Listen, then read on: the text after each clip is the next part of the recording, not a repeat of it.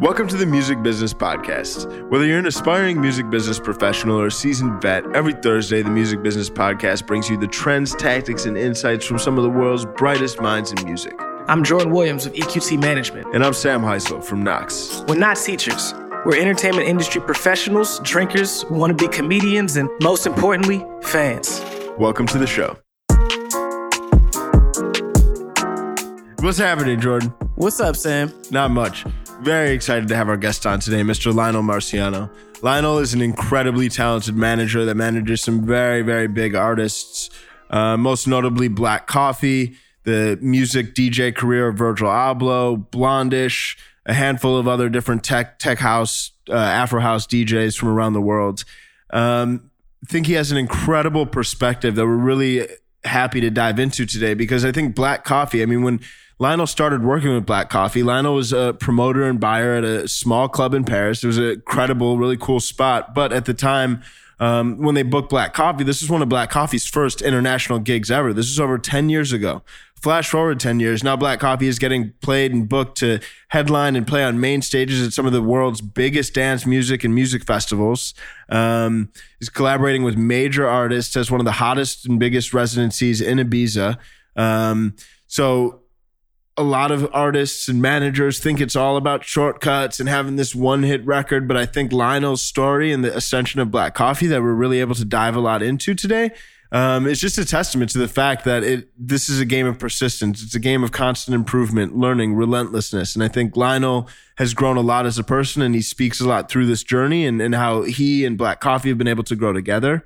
This one's also just very close to heart for me, as been able and fortunate to be able to work on kind of the digital strategy and content side of Black Coffee's career for the past 3 years in collaboration and under kind of the leadership and teamwork with Lionel and Lionel's team. So I think even just in those 3 years too, it's been amazing to see the progress with Black Coffee. I think he's really, even outside of just this 3-year span, has gone from this local star, to kind of a bubbling local DJ in South Africa to being one of the most famous and looked up to people in South Africa to now go from playing at underground clubs around the world to having headlining shows at major concerts, major festivals. Outside of Black Coffee, Virgil Alboh, incredibly influential person. He helps manage his DJ and music career. I think Lionel's perspective on how to manage, on how to grow, on how to approach and what to focus on in developing an artist's career is super valuable. So really excited to dive into this episode today. What do you think, Jordan? Well, I always like hearing from other managers because one, every year that you're managing, you learn so much. And Lionel has so much experience that he had a lot to share, not just for the aspiring manager, but also for the aspiring artist on just how to think about your career. I was really excited to have him on because all I want to do is learn every single day. And when we have people on this podcast that do what I do and they do it at a much larger scale, I feel like I am truly learning equally as much, not less than, not more, equally as much than the listeners who are listening to this podcast. So I'm really excited. I was really excited to get him on. You could tell during the episode, and I'm really excited for everybody to hear it. Yeah. So without any further ado, Mr. Lionel Marciano. Lionel. Yes. We've been waiting for this episode to happen. Excited to have you. How you doing? I'm doing super well, and thanks for having me. Yeah, man. Of course. We're very excited. How's your, I know you recently left New York for Austin, Texas. How's that been? I'm not supposed to say it. It's, because whenever I say that I'm in Austin, people are like, what? But for what? So then I have to explain it, and it's almost like I have to justify myself. Yeah. So because we work about brand and hype, I felt like maybe it's better not saying it. Yeah. But to answer your question, I'm fucking loving it. That's amazing. That's awesome. And I'm so happy, and that makes me being so excited to be here with you because whenever I'm on the road now, I understand why I'm doing this job. Mm-hmm. And also because when I'm coming back home, I have a balance. So it's just way better for me. Yeah, that's amazing, man. Cool. And I know it's been a fun week so far in New York this past week. Trevor Noah, Drake party. Yeah. And more. Yes. Dun. It's amazing. It's amazing. And it's it's amazing because, and it's fascinating because I really believe about the power of the dreams and the power of the visions. Yeah. It's been said many times, you know, like there are books about it and, you know, it on TV. But it's crazy how true it is, you know, when you dream about something and when you visualize it and you're waiting for it, it's fucking coming, you know what I mean? Yeah. And so it's surprising when it comes. But when you look and when you think about it, you're like, well, you know, it almost like it was written. Right. You You've know? been preparing for it. Yeah. You know, and this is why today I felt like I had to acknowledge that, because I think what is very important, according to me, at 40 years old, that's how old I am, is that when something happens that you saw or you visualized before or that you dreamed, when it's coming, be in the moment present, be in the present and acknowledge it, you know? Be grateful, but also be like, hey, this is crazy. It was written. It works. I'm so happy. Yeah. Let's dream bigger now. Yeah. You know? Right. Yeah, I actually had an experience like that with one of my clients. We were at a Claro show last year at Music Hall of Williamsburg. And I was like, look, man, we're going to be in here next year. I'm telling you right now, we're going to be in here next year. And then he's like, nah, man, I don't think people will really buy my concert tickets to be in this venue. Like, I just don't think my music has that much mass appeal. So we put it on the routing and it is sold out in 3 days. And he didn't take any time to acknowledge that. So we were, you know, it's funny. We were just getting ice cream. And I was like, hey, you know that venue you said you would never sell out because your music wasn't mainstream enough? Well, you sold it out in 3 days. Wow. Like, take some time out to just accept that moment, you know? That's crazy. You know what? Everything you just said now is really what I'm going through as well. Like I always say, you know, we're going to be there in 1 year. Or I usually use the word, I'm smelling it. I smell it, you know? I can smell something, it's going to happen. It's going to be our turn. Right. So I'm glad, you know, we are like two managers here and we basically have the same intuition, instinct. Right, exactly, You know, exactly. Great, man. Right. That's awesome. No, and I think, I mean, obviously we've been spending a fair amount of time working on Black Coffee for the past couple of years, but your story with Black Coffee goes way further back than that.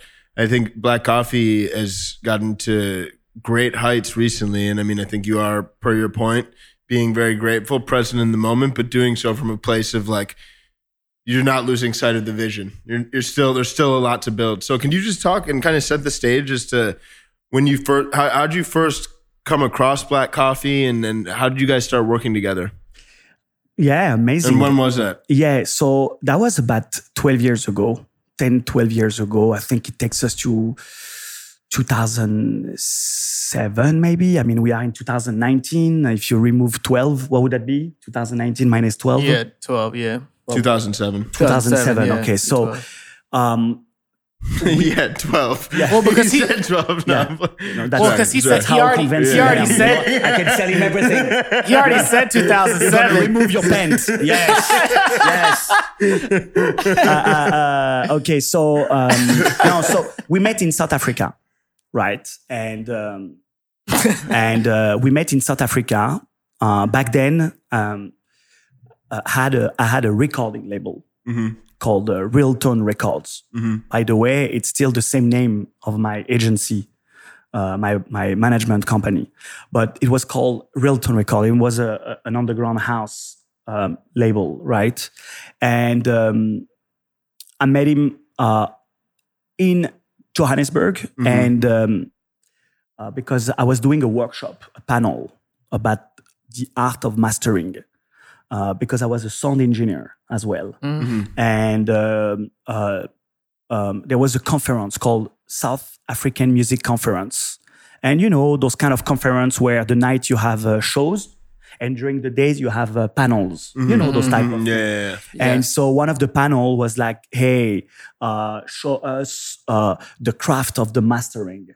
And I was a nerd. I was a geek. I was really into like analog gears and mastering and right. that was really like my job, basically. Yeah. And I was basically doing this panel in front of an audience of maybe, I don't know, like 50 kids.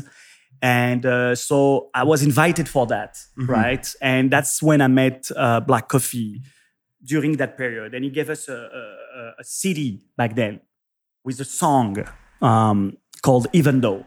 And I mean, he gave us the song because he was like, hey, you guys want to release it. Right. And so when we came back, we heard the song and we were like, oh my God, it's so good. Let's do it. And that's basically how the relationship got going. Right. So I would say it comes from a recording label point of, angle at the beginning. But, I was also managing a nightclub and I was a promoter. Yeah. You know, when you 24 years old or 23 years old or 25, whatever, and you love this job. Yeah. You want to do everything to make it happen. Right. So you do everything. You have a label. You are a DJ. You are a sound engineer. You're a promoter. Then you do because you're a good promoter. The boss of the club's going to tell you, hey, you have the best night. I want you to manage the club.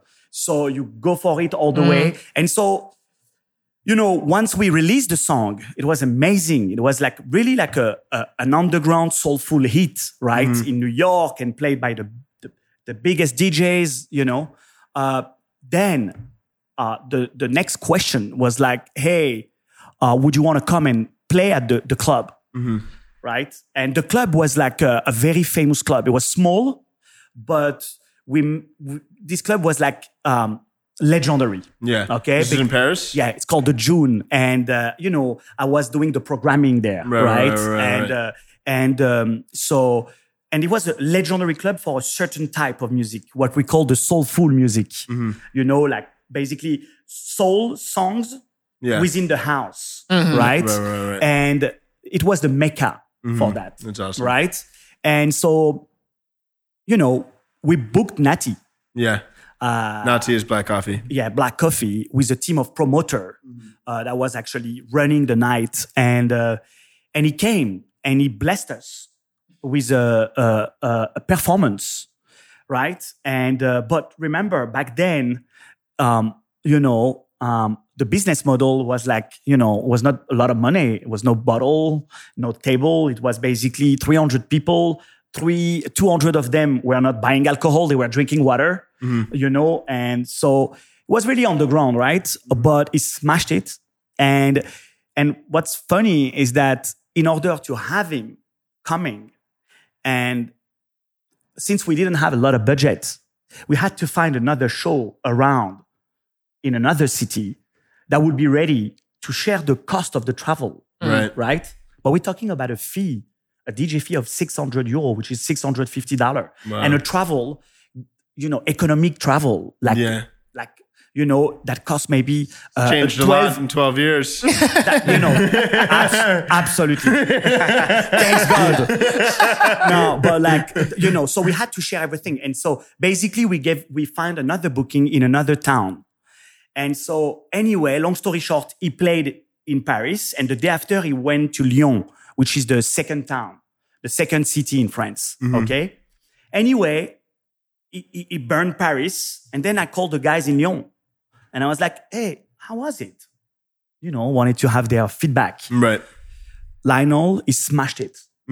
So then at that moment, we were like, oh my gosh, he's a tiger here. Yeah. And so that's how the relationship started. Right. I was like, listen, Natty, let me help you with the bookings. Yeah. And we started like this. So a bit of bookings. And then there is an expression in France that says, appetite comes while you eat. So as, we were on the road, we went and figured out how we would structure it step by step, months after months. Yeah, you know what I mean? Yeah, for sure. But that's how it started. That's amazing.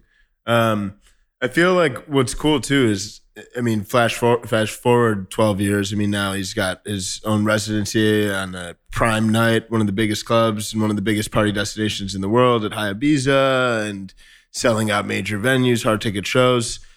So many people see and think of this on a 1, 2, 3 year scale. Like, is he going to break? Like, oh, it's been 2 years. I think, can you speak to the patience and persistence that you've had? Because I feel like that's, 12 years in, you're really now just hitting this major spike. And I'm sure there's been like little moments of progress throughout, but I feel like a lot of people aren't approaching it with that long-term perspective. Yeah, that's a great question. For me, it's an algorithm. Okay? It's an algorithm. And every artist has a different algorithm. Some artists are going to grow step by step in a very conservative way, right? But they're going to do it on a longer scale, right? And when they hit a climax, like some kind of a high level, then they may not be interested in growing more.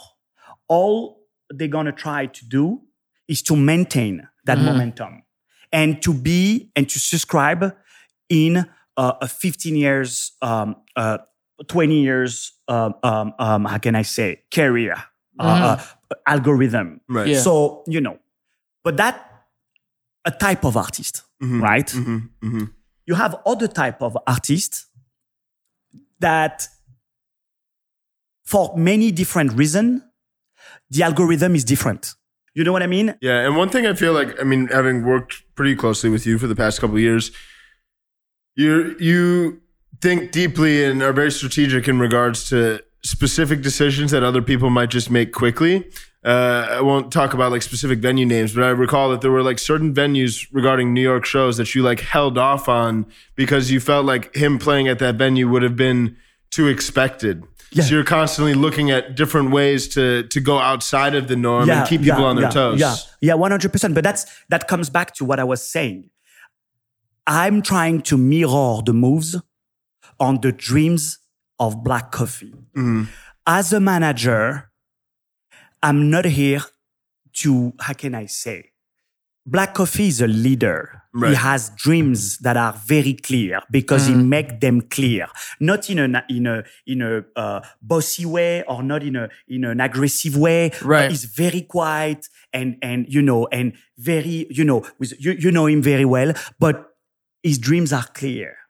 And all you need is to follow the visions, follow the dreams, understand the DNA, his background, where he's coming from, who are his role models. You understand, and once you understand that, all you need is to draft a skeleton, that mirror, that reflect his dreams. Right. Does that it make gets sense? him where he wants to be. Absolutely. Yeah. So when basically holding off on a venue is because I'm just like taking a moment to remind or to recall what are the dreams. Are we still on track? Right. Right. Is it does it matches? Does it match with where we want to go? Is that going to help us? Right. If it's not, I would rather wait. Right. Does it make sense? Yeah, for sure. Yeah. I think that's something, we've talked about it on this podcast before, but that a lot of artists don't necessarily understand when they come to me and they want me to manage them. It's almost this, this mirroring that you're talking about where you mirror the dreams. It's almost as if they want me to make the dreams. That happens all the time. It's 100%. Like, I'm making music, but I don't know what I want. Maybe I'll get a manager. The manager will help me decide what I want. Yeah. 100%, man. You're so true. And you know what? This is what I always say. It's really like, he's someone incredible. You understand? And for me, the service that I deliver, the work that I deliver is really scaled on his, on who he is. Because at the end of the day, he's the one who uplifts me. Does it make sense? Right. Who triggers my appetite for work and success. Does it make sense? For sure. You understand? I really think it's a human relationship. Does it make sense? You understand? And the way he manages his people, like it almost feel like, you know, it gives you so much confidence and so much respect that it's almost like if someone throws you in the water but you don't know how to swim, but suddenly you swim super well. You go super fast. Fucking, you know. You know what I mean? For sure. So that's how I see it. So that exactly match with what you said. You know, he has dreams, you know, and I follow the vision. Right. As simple as that. Right. If you had to distill, I mean, I think a lot of the people that are listening to this show are managers and artist teams tend to be in kind of like mid or earlier stages of their career. Like, what do you think are some of the most important things to focus on in the kind of the earlier stages of the career, and even just looking back in your experience in helping develop and grow Black Coffee? Like, what are some of the things that you're really glad that you did focus a lot on? Because I'm sure that changed, and I'm sure a lot of the stuff that you put a lot of attention towards at first, you're like, this is just a major waste of time. So for me, for the artist, there is two entries here.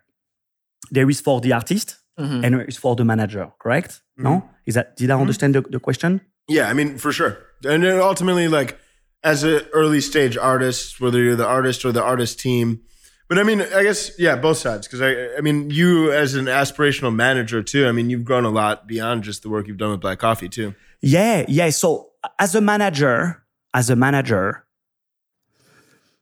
think you need to put the hours. Yeah. Okay. I'm sorry maybe if you were expecting something way more, biblical and crazy, you know, you need to put the hours. Yeah. Okay. You need to put the hours.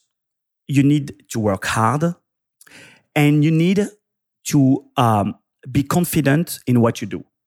Okay. And you know, for us, we come from the DJ side. Okay. From the DJ world, right? And something that is very important and that worked well for me until now is that I know what is a good show. I understand very well the business model of a show. I understand very well the language of promoters. I understand very well the language of billing, of growing a crowd, of GA, bottle, guest list, vibe, good people, understanding the crowd, venues. And as a DJ manager, I think that what made me successful until now, right? And for me, I think the reason I know a lot about the DJ side and the performance side is because I've done that job. Right. You know, I've been a buyer. I've been a DJ. I've been a party guy. We gotta dig up the Lionel DJ sets. Oh my God, you have some interesting stories online. But anyway, so I've been part of that. It's my language. You know what I mean? For sure. So that, according to me, in a DJ life, what I think the most important is the performance. Right. Yeah. I mean, today things has been changing. I think now the content becomes like, because I feel like right now, there is two performance going on. There is the performance going on stage.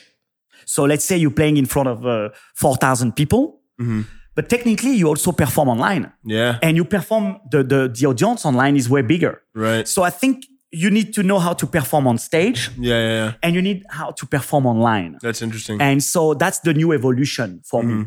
I like that framing. Sam's like, this is music to my ears, bro. I gotta take that down. Yeah, he's like, sure. So and I write this always down say on Knox's website. And I always say I don't give a fuck of what's gonna happen tonight. Right. What I want is that we fucking look good online. Yeah. You understand? Because the thing is, and especially about Ibiza, is that you're gonna play tonight in Ibiza, it's going to be cool. There's going to be 5,000 people. God bless. Cool. But I am convinced that you have maybe 1 million or 2 million people who do not want to come to Ibiza and would rather stay in their living room, but they want to follow what's going on. They're curious. They want to see you live. They want to hear. They want to see what the other people are saying. And you need to feed their appetite. You know, and so, you know, so that's where the game is. And I think when we went to Ibiza the first year, I think that's what we understood well. I think we went very strong on content. Thanks to you. Can I say it here? Yeah, please. Say it again. You know, thanks to you. Like you want to take a soundbite. You know, I think we put it. You remember we did so much online. Yeah, for sure. We like produced like movies. You know, like, every week. Like movies, like with like HBO trailers. Right. And I think that was a major help. Right. So I would say live performance, understanding the way it works. And I would say then after, understanding the content. And that's something that Black Coffee has always been very good at. And by the way, all you need to do is to look at his numbers. Like it's 2.3 million. I think in the techno house world, there is no one like this, you know, and because he's been a Facebook and a Twitter and an IG artisan advocator from day one, you know, anyway. Yeah, I mean, when it comes to the content side, I think it's interesting from my experience too, because I think we're constantly refining and trying to adjust the performance. But it's interesting too, because I feel like you guys, even in the techno house space, and Black Coffee is been so much more proactive than other artists in that genre. And I think as a result, like he really has been building a lot of momentum. That definitely helped.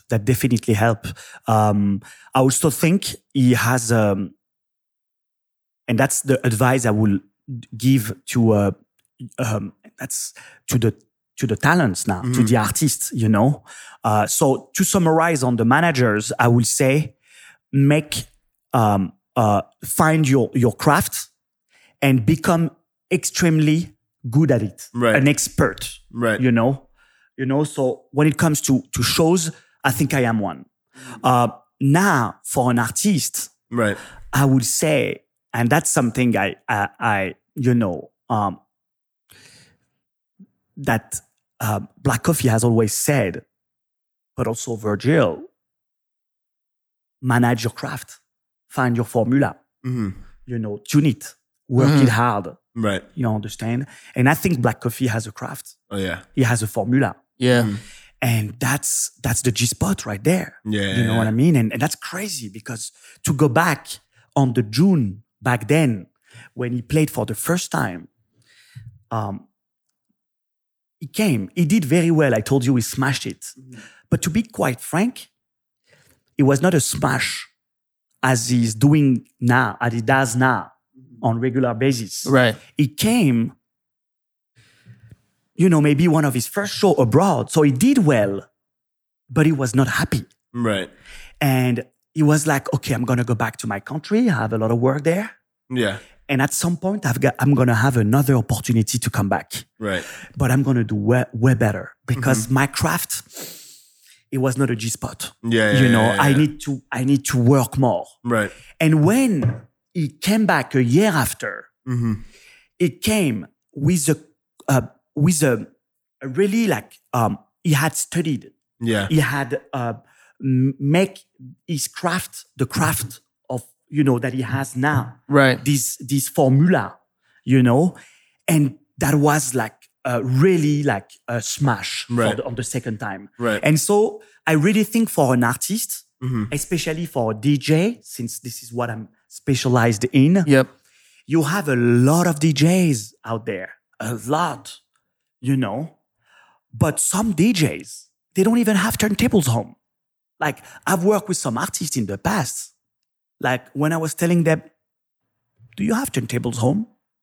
No. So what? So you playing and you want to have 8-10 gigs a week, but you don't have turntables home and you buying records every day, are you a jukebox or are you a performer? If you have a performer, you need to fucking rehearse, man. Yeah. You're not a jukebox, jukebox, you're not going to go anywhere. We call this a jukebox or a bag of record, you know what I mean? A record bag. Right. So that's another game. Today, you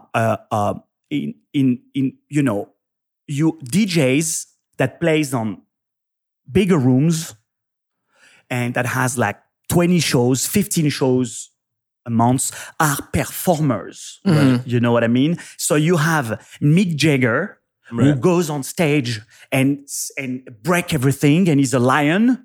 So what are you going to be as a DJ? Right. You know what I mean? Right. You need to be a performer. And in order to be a performer, you need to rehearse. Right. And in order to rehearse, you need to, it's like if you basically want to drive, but you never drive. Right. How are you going to be able to drive? Right. Does it make sense? Yeah. So for me, for artists that wants to be a successful DJ, work your craft, rehearse, and if you decide that you're going to play a record every weekend, a different record, right. So at least make sure you know your record, right, and rehearse the series, right, because otherwise you're going to be lost in your records, right, and you know what I mean? And I think that's very important for a DJ. Yeah. There is many other things though, but that's, I actually think that it's pretty relevant for a lot of artists. I know Love Renaissance, the record label, they signed an artist, Black, who's doing really well right now, over 1 billion streams on his last album. And they, I remember an interview one of the founders was saying where people would come up to them and they'd be like, what was your secret? What did you do to get Black so popular? Like when we saw him, they would say when we saw him perform years ago, he already seemed like the seasoned vet he is right now. And it's because they put a lot of effort into making sure their artists rehearsed. It was like a thing that people they don't really pay attention to, especially for like singers, R&B singers, right? Like you don't think, oh, you got to go home and like rehearse your performance. It's like, you have to make the music that's going to get the streams, but they made Black go home and rehearse his performance. So by the time the music, was there, he already had the quality of performance that he needed to turn those fans into super fans when they got to the show. 100%. 100%. Yeah. But, it's easier to say than to do. So let's be humble. Everyone do the best they can. But the good news is that if you work hard and you rehearse, I think you can do very well, and sometimes better than people that potentially are more talented than you. Yeah. Right. We all know that, right? Yeah, for sure. Yeah. One thing I want to dive into, and I think you personally have grown a lot as a manager, and your team and organization too. And I think early on, right when you started managing, it was probably just you and Nati. Now you have now you have like a full team around you, other co-managers. I mean, it's a small army. Yeah. Can you talk about how you've gone about kind of building your team and what you feel are like some of the key elements of a management team as you start to grow? Yeah, so that's, I'm not a master at that. Yeah. Okay. So I was very confident when I was telling you about performance, but I'm glad now you corner me with something else where I can be humble and tell you that that's something I'm learning every day. Yeah. Okay. So human resources, team leadership, management, it's very important, right? So obviously, we have a bigger team now, and I think, we're doing well, but I'm learning every day. Mm-hmm. But there is one thing that I'm proud of, and I think that's a signature, like a craft. I am extremely passionate, as you can see. Yeah. No, you. Some people say that I'm intense. Yeah. Which is true. But I'm really passionate about what I do. And the good news is that I'm also a good salesman. Yeah. Right. So if you take passion and sales and you put it in a cocktail, and you shake, when it's time to talk to a new team member or someone young who wants to start or learn this game, I think I can convey a good energy. Right. And I think I can train people. Yeah. And because I will always explain why. And because I love my job. You know what I mean?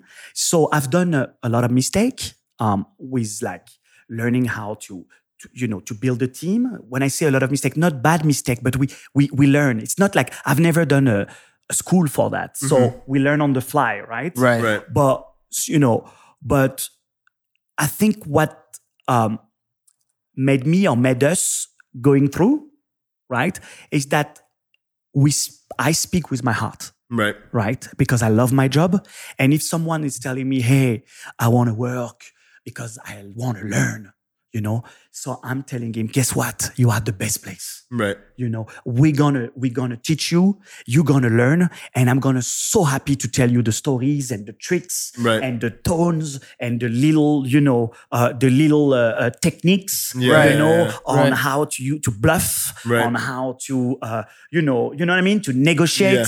I just love, so I think I can convey a good energy. And I think that's what makes the harmony right now. You understand? Totally. Because, you know very well, in the entertainment world, it's not like a 9 to 5. No. You don't get like advantage or like incentive like if you work at Delta Airlines or with all due respect, you know what I mean? Yeah. So I guess the people who comes on board or who wants to come on board, they know that. Yeah. But what they want in exchange is to learn, right? And to grow. Yeah.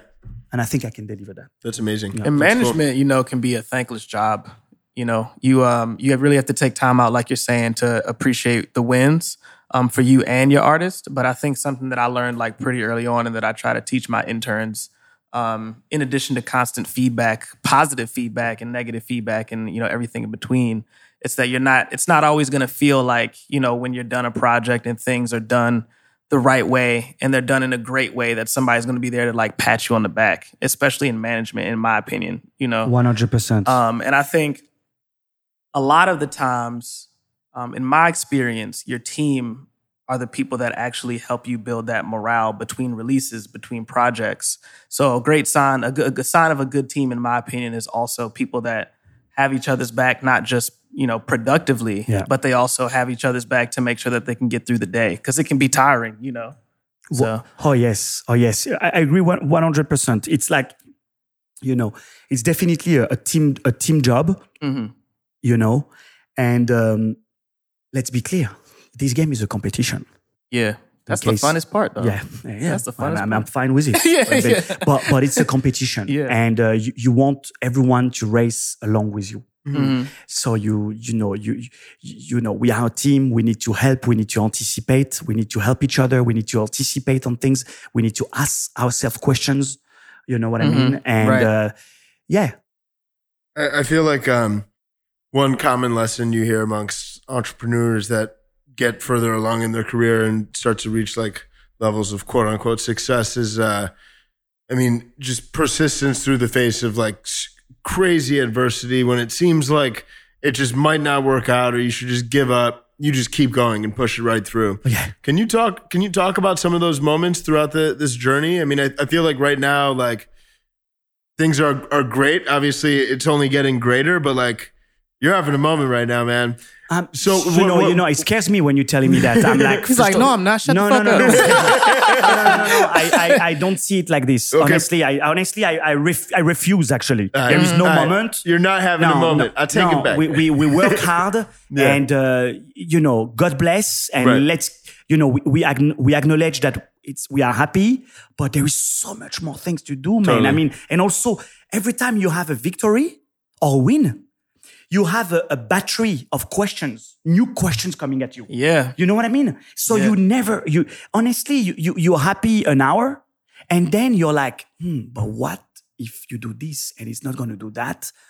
fuck, and what if you do this and he's not going to do that? Oh my God, maybe by this way and go that way. Shit, I'm shit. Maybe I should go that way. You know what I mean? And you know, that's me. You know, for sure. You know, That's a great point. That's so funny. So you agree with that? Yeah. That's so. I literally, there was an album release. Like my first major album release was in September for an artist that I manage, and I was like, I was pretty happy for about 2 hours, two or 3 hours. So I was like, oh, this is sick. This is crazy. And then about 3 hours in, I was like, all right, well, okay, now we got to do this and that, this and that. Absolutely. You know? Your mind starts running again, but that's the exciting part about it. That's the exciting, yeah. 100, yeah, agree.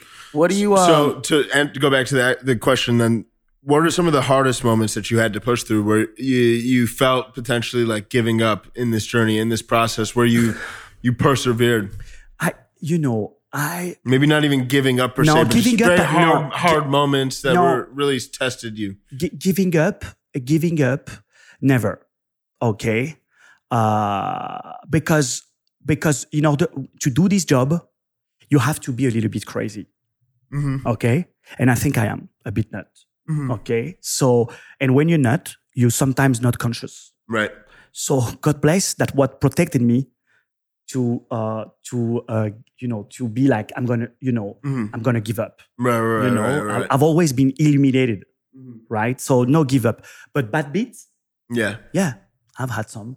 What do you want me to say? You want me to tell my bad beats? Yeah, and my bad moments, and how you dealt with it and push forward. Well, I think it's valuable for people to hear. It doesn't need to be bad necessarily. Learning moments, challenging moments. So learning moment, fantastic. I'm gonna be very open about it. This summer, okay? So the summer is probably the peak of a DJ life. Mm-hmm. And what means the peak, when you say peak of the DJ life, you basically say the peak of the DJ manager life. Yeah. That's, right? That's, there's nothing. 1 + 1 equal 2, right? Yeah, exactly. Okay.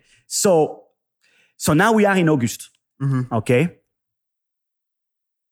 It's 30 shows a month. Okay. For one artist.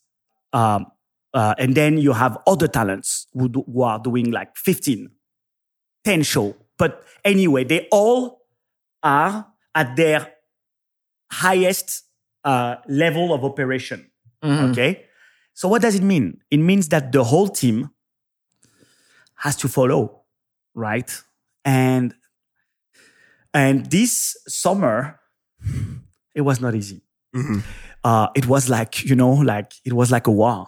When you go for an operation, you hide, but it goes completely soft. Yeah. You know what I mean? Like after 1 week in August, you have someone coming back who cannot walk anymore. You have someone crying. And you have like the whole army who's like, there is no army anymore. And at that moment, you feel sorry. Mm-hmm. You feel sorry because you're supposed to be responsible for that. Mm-hmm. And at that moment, I was like, okay, we went on 150% each, and it's not good. I would rather have more people, and we are at 80%. Right.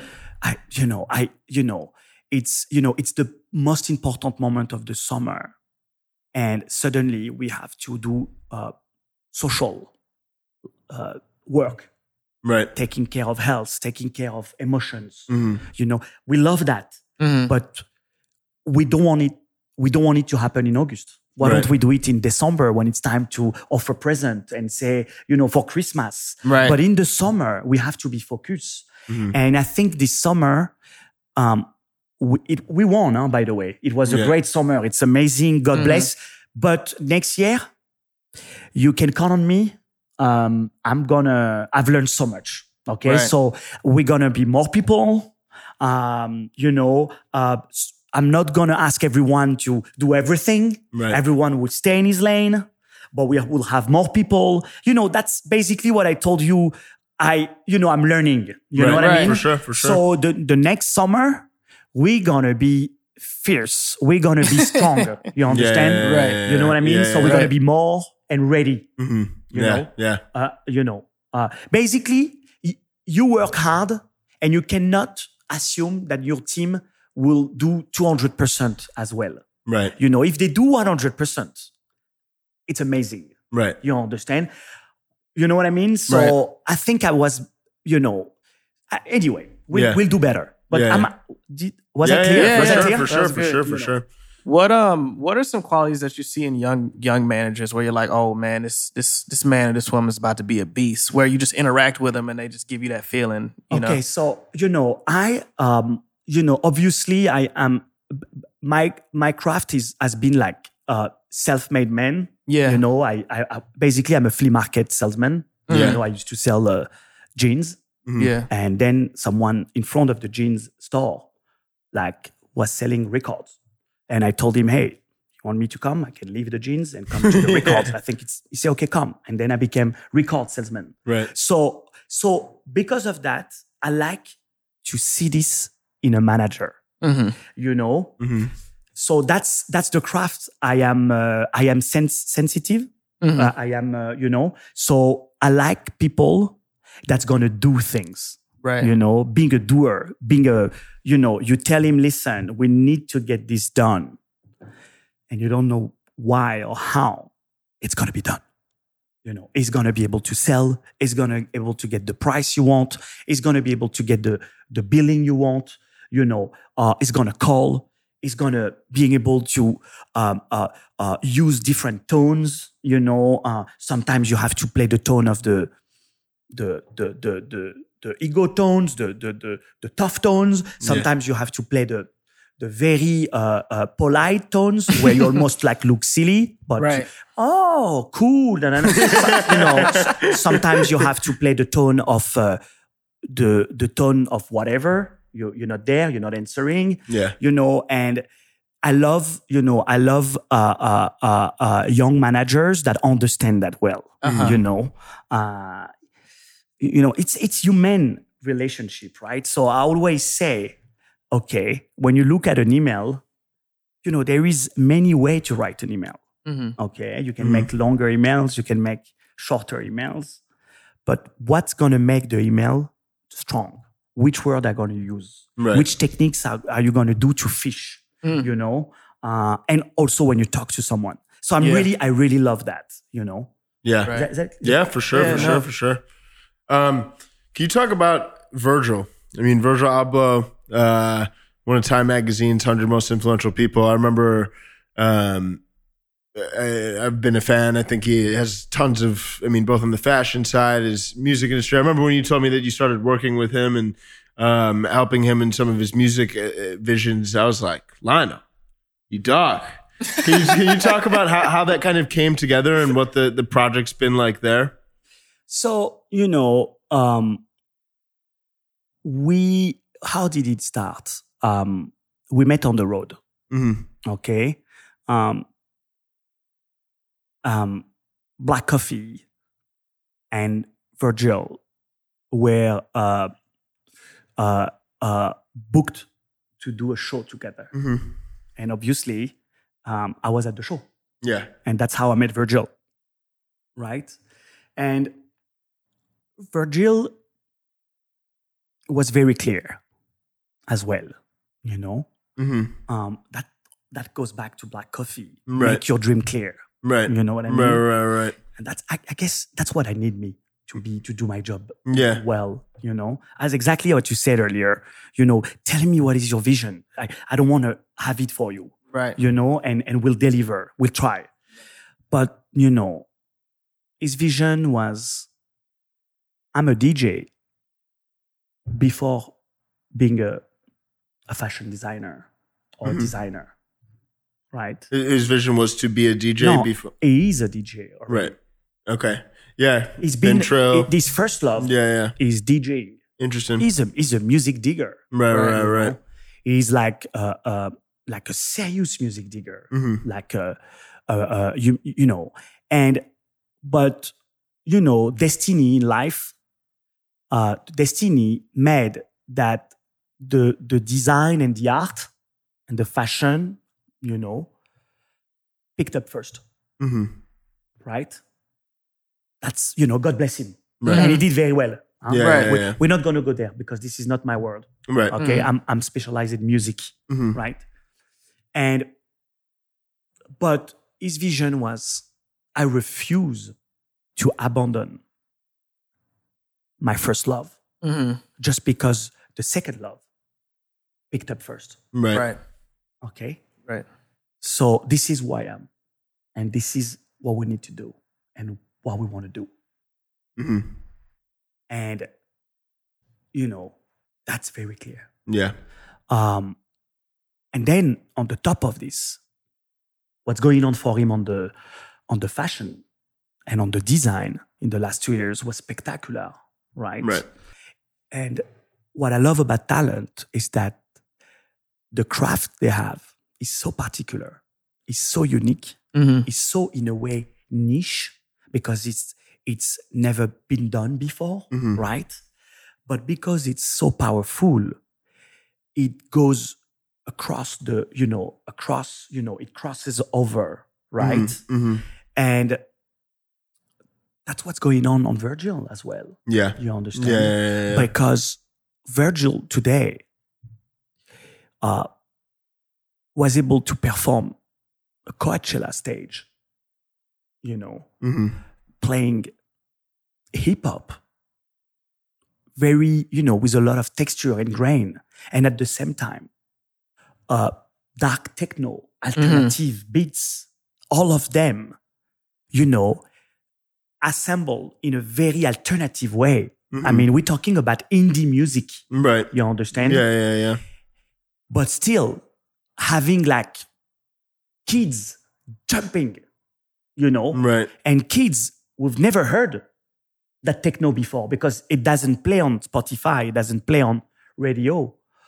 But his charisma and what he represents allows him to go beyond, right? Does it make sense? Yeah, it makes perfect sense. And that's what I really love, right? And so, again, for me and for my team and I, we're really happy and proud. But again, full credit to Mr. Virgil Abloh. Right. You understand? Right. What a vision. Yeah. How sharp he is. And again, as a human being, and that's what people doesn't understand about the relationship between managers and artists. I can tell you about that. I'm actually the one learning from. I'm learning from them. Yeah. Like they are extremely aspirational. Like human being, the way they are able to stay humble, the way they are able to treat their people, even at the highest level of pressure, the way they are able to not micromanage, cut the unnecessary wording,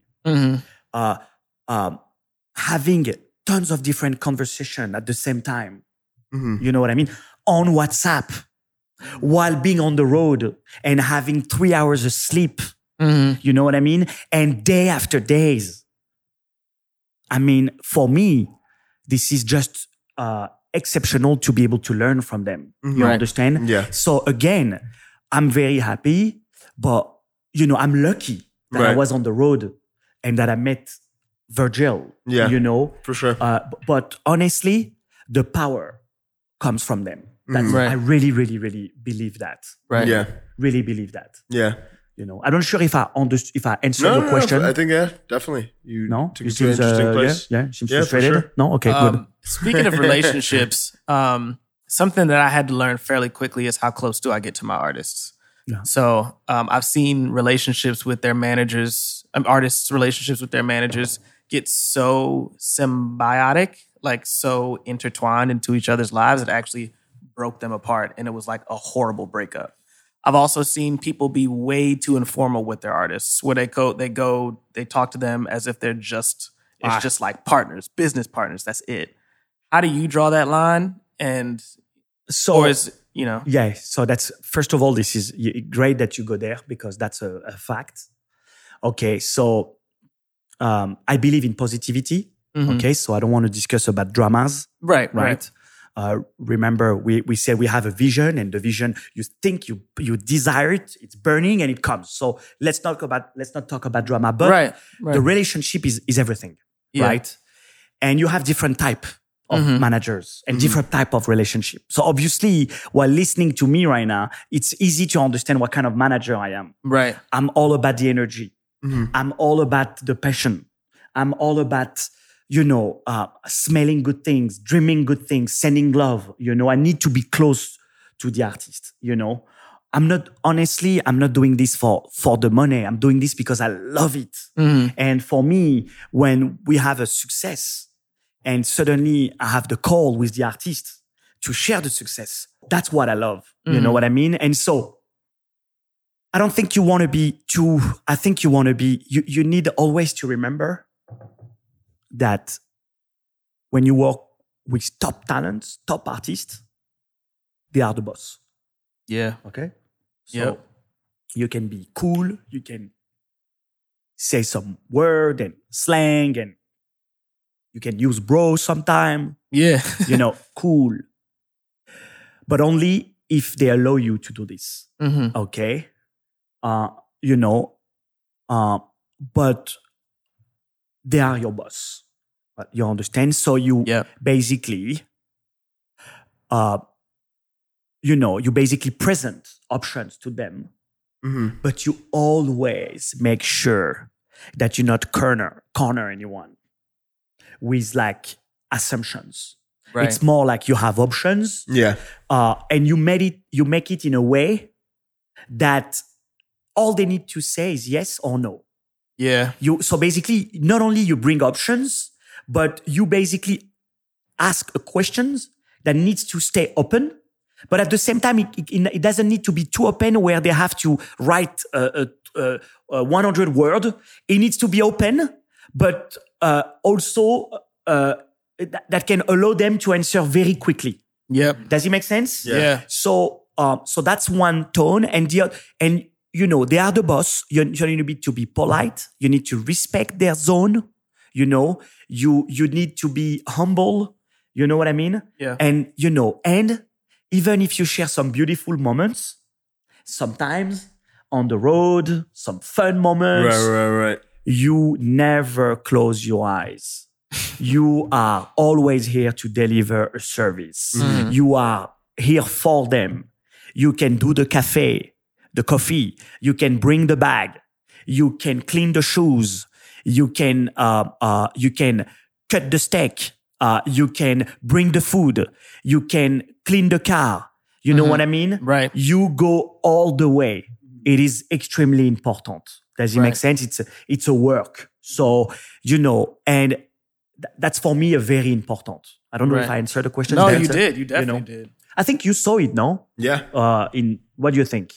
Yeah. I mean, I think it's interesting. I mean, obviously you guys have a super close relationship and friendship, but at the end of the day, I think, I think you bring when it comes to distilling decisions and presenting things to him, like you've done so much thinking around the decisions, around the presentation, that the options have a very like strong layer of thought on top of them too. So it's not just like you could do this or this. It's like we've thought about everything we could possibly do. Whereas most people are doing this, we think you're presenting unique new ideas, and I think that is this. Where 1 + 1 = 5. 100%. Yeah. 100%. But I want to add something else as well.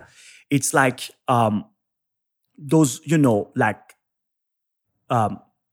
big like artists in general have some kind of a sixth sense, okay, which allow them to feel, right, and to have instinct or intuitions, right, mm-hmm. And when it comes to Virgil or Black Coffee or even Blondish or even other talents, when they have an intuition, lean on it. Right. Go for it. Right. Put your money on it. Totally. If suddenly your talent is saying, not feeling it up. Right. You take this very seriously. Totally. Right?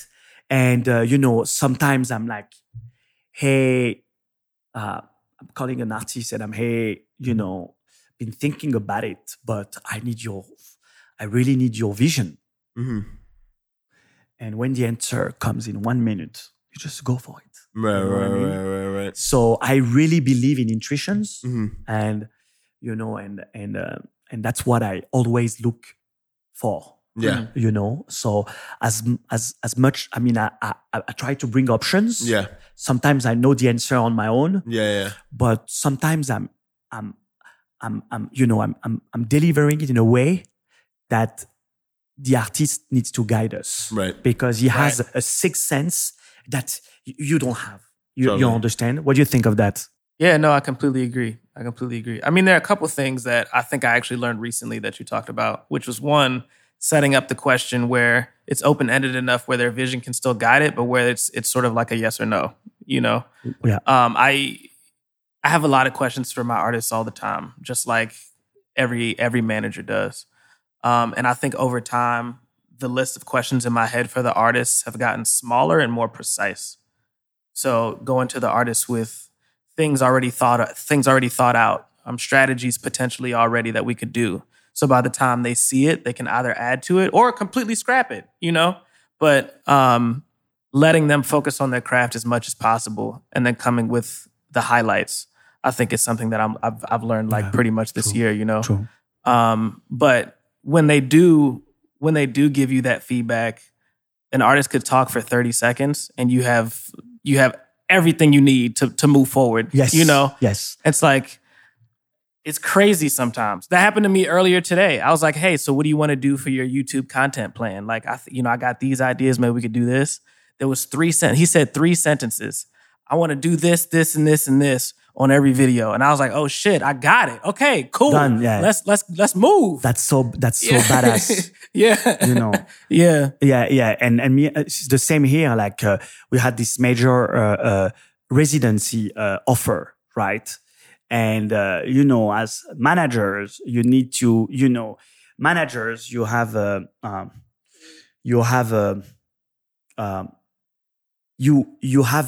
sonar, Mm-hmm. right? To anticipate on problems. Yeah.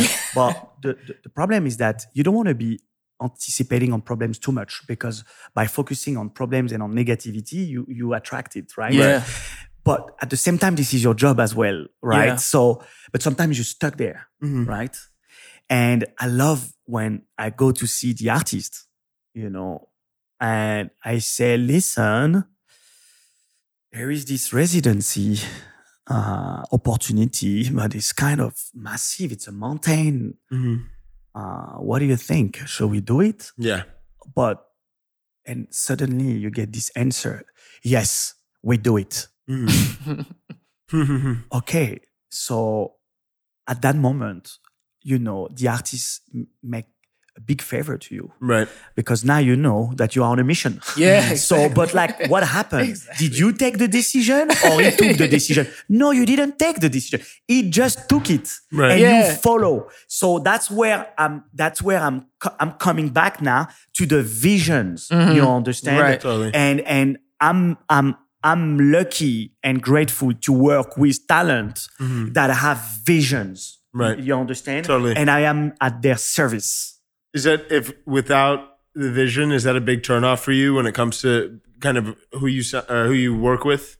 Yeah. If you don't feel that deep vision or leadership factor, it's like, this probably won't work. Yeah. I'm like, that's something I really need. You Yeah. know, like, I really need a vision. I cannot. Do you ever see managers that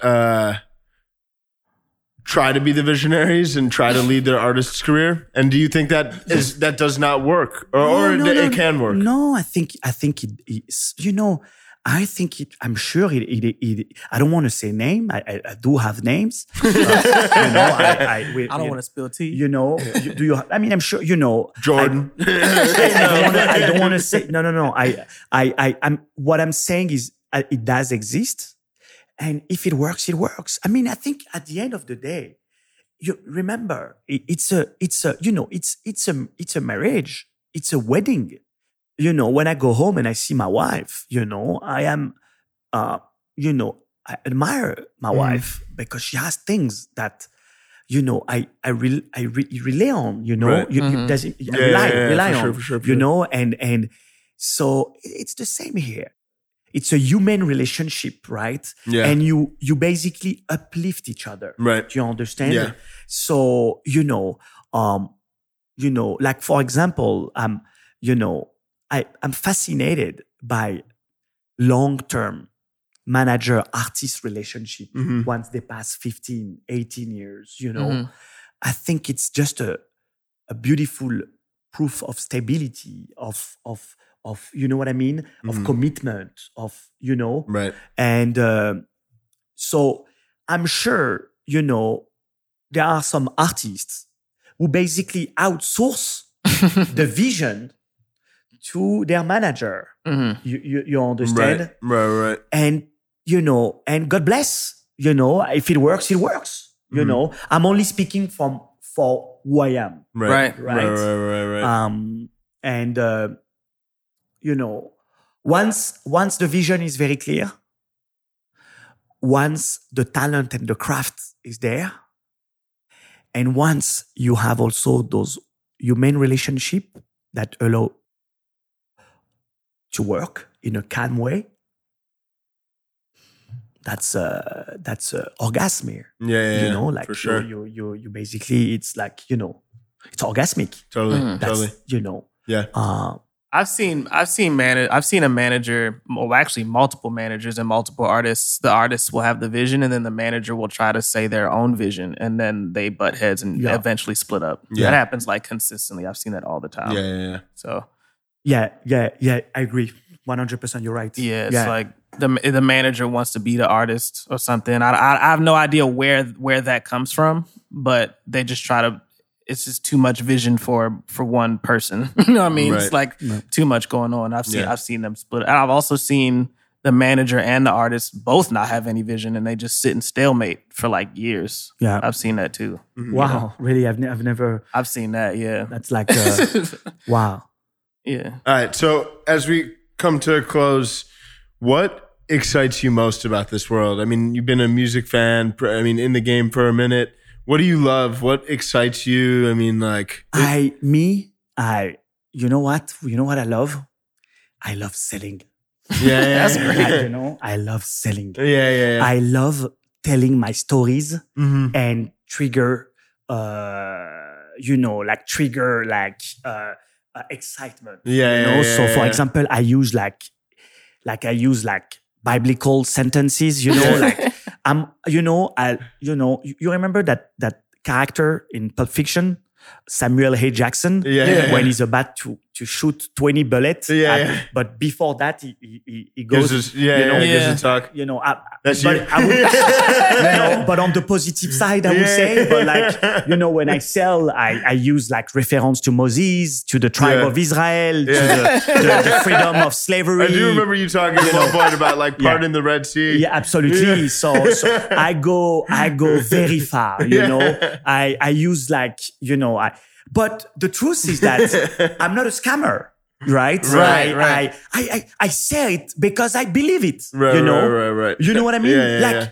Like what is, I always use the word prophetic, right? Prophet, and sometimes when I sell the artist, I use references to Moses. Right. He's gonna guide, but that's true. Yeah. You know what I mean? For sure. So that's what I love. I love that. And, what I also love is thank you. I love the thank you. Mm-hmm. Or not that way, but like, hey, we killed it. Yeah. Wow, badass. Yeah. Those words, like when you're telling me this, I melt. Yeah. Like I can go barefoot, naked, under the rain and run forever for you. Yeah. I become your soldier. Right. You understand? Right. We killed it. I see you next week. Mm-hmm. Wow. Yeah. Not maybe the thank you, because the thank you, there is something, I erase that, but more the acknowledgement of some kind of a happy moment. Right. You understand? Right. That's what I love. Totally. So selling and the moment with your artist when you basically rewind what happened. Right. The good. Right. Does it make sense? Yeah, makes perfect sense. You know? Yeah. That's what I love, man. Cool, man. Well, Lionel, so great to know you, man. Consider you a true friend, and it's been a fantastic conversation here today. I hope I didn't say too much. No. And I'm going to have a scandal tomorrow online. Yeah, we'll find out. No, but if you find out, you're going to remove it immediately. Maybe. Right? Yeah, okay, maybe not. Maybe. It depends how many streams we get. Okay. Thank you so much for having me. Yeah, for sure. Course. Loved it, bro. Loved it, man. Yeah, it was great. Lionel's like one of the most passionate managers I've ever run into. It's honestly really inspiring, honestly, because he's been working in it for so long. Yeah. And it's so easy to get burnt out doing something like this too. Yeah. But he still seems like he's in the beginning of his career. And that was very evident with the way that he spoke about things and even the way he strategizes. He's still very humble in his approach. You can just tell. Yeah. So, as a manager myself, I definitely not only took gems away from what he was saying, but his attitude and his attitude towards his career. Yeah. And even his attitude on teaching others how to manage, saying that when you come to my company and you want to learn, we can do that. Like, Right. I'm here to teach you. I love teaching this. This is what I do. I love this so much that I'm willing to teach other people, for whatever. Yeah. So. For sure. No, it was the success that Lionel and Black Coffee and Lionel's whole roster and his incredible team.